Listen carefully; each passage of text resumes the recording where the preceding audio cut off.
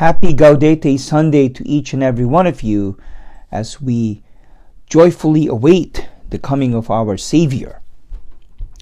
Every now and then when I am teaching and trying to get the attention of my students, or if I want to stop them from falling asleep in class, I would say to them, you may want to write this down because it's going to appear on your test, and it usually gets the attention of a few of my students. I wonder how attentive we would be if I were to tell you that there will be a test after Mass today to make sure you're paying attention to the Gospel, to the readings, or to the homily. Someone asked me last night when I was preaching if the test would be a true or false or a multiple choice. I said neither. The point is, who among us would not keep to, for example, our diet if we knew that we were getting a blood test tomorrow? Or who among us would not get our act straightened out if we knew that we would have a checkup tomorrow with our doctor? I remember when I was 18, I prepared for a proficiency test in English and U.S. history in order to become an American citizen. If you were in the same boat, I'm sure you would agree to the importance of preparing for such a test. So will it change our attentiveness to God if we knew somehow that there will be a test in the end? In the time of our Lord, the Israelites were oriented toward being tested. The God to whom they believed was the one to whom they were accountable.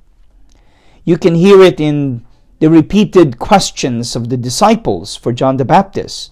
3 times they ask, "What should we do?" If we knew that our final judgment before God is getting closer, what should we do? Most of us, unless we're confronted by a terrible sickness or death, don't really think about our final judgment. Or perhaps we've convinced ourselves that God couldn't possibly be too serious about holding us accountable for our actions at the end of our lives. The truth is, there will be a test at the end of life. And no, this is not optional. God is not kidding, and He really means it. St. Paul in our second reading and St. John the Baptist reminded his disciples, as they remind us today, do good, be honorable, be true, be faithful to God by being pure, just, and filled with the grace of the Holy Spirit. But knowing that there will be a test at the end of our lives doesn't necessarily have to make us nervous or send us into some panic or doom and gloom. Advent is meant to remind us that God is good. That God actually desires for us to have abundance of life. The prophet Zephaniah in our first reading today reminds us that God is merciful and that He desires for us to actually pass the test. But in order to do that, in order to pass the test, we need to be attentive. One, because we know not the day nor the hour when the judge will come for us. But we need to be attentive too, because you and I at the end of our lives will be held accountable, not only for all that we have done, but also for all that we have failed to do. If our hearts are turned to God, and if we are confident in God's mercy, then that day need not be a fearful day, but a joyful day, a gaudete, a day to rejoice and a day to look forward to.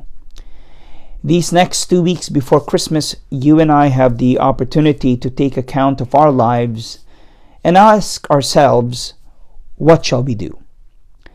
You see, it's not just enough to not do anything bad. It's not just enough to be nice or not offend people. That's not what Christianity is about.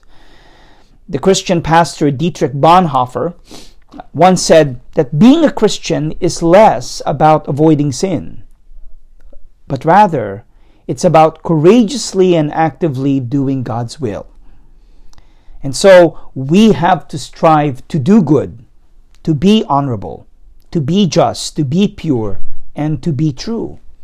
That's what it means to be holy. How closely do our lives resemble Christ's?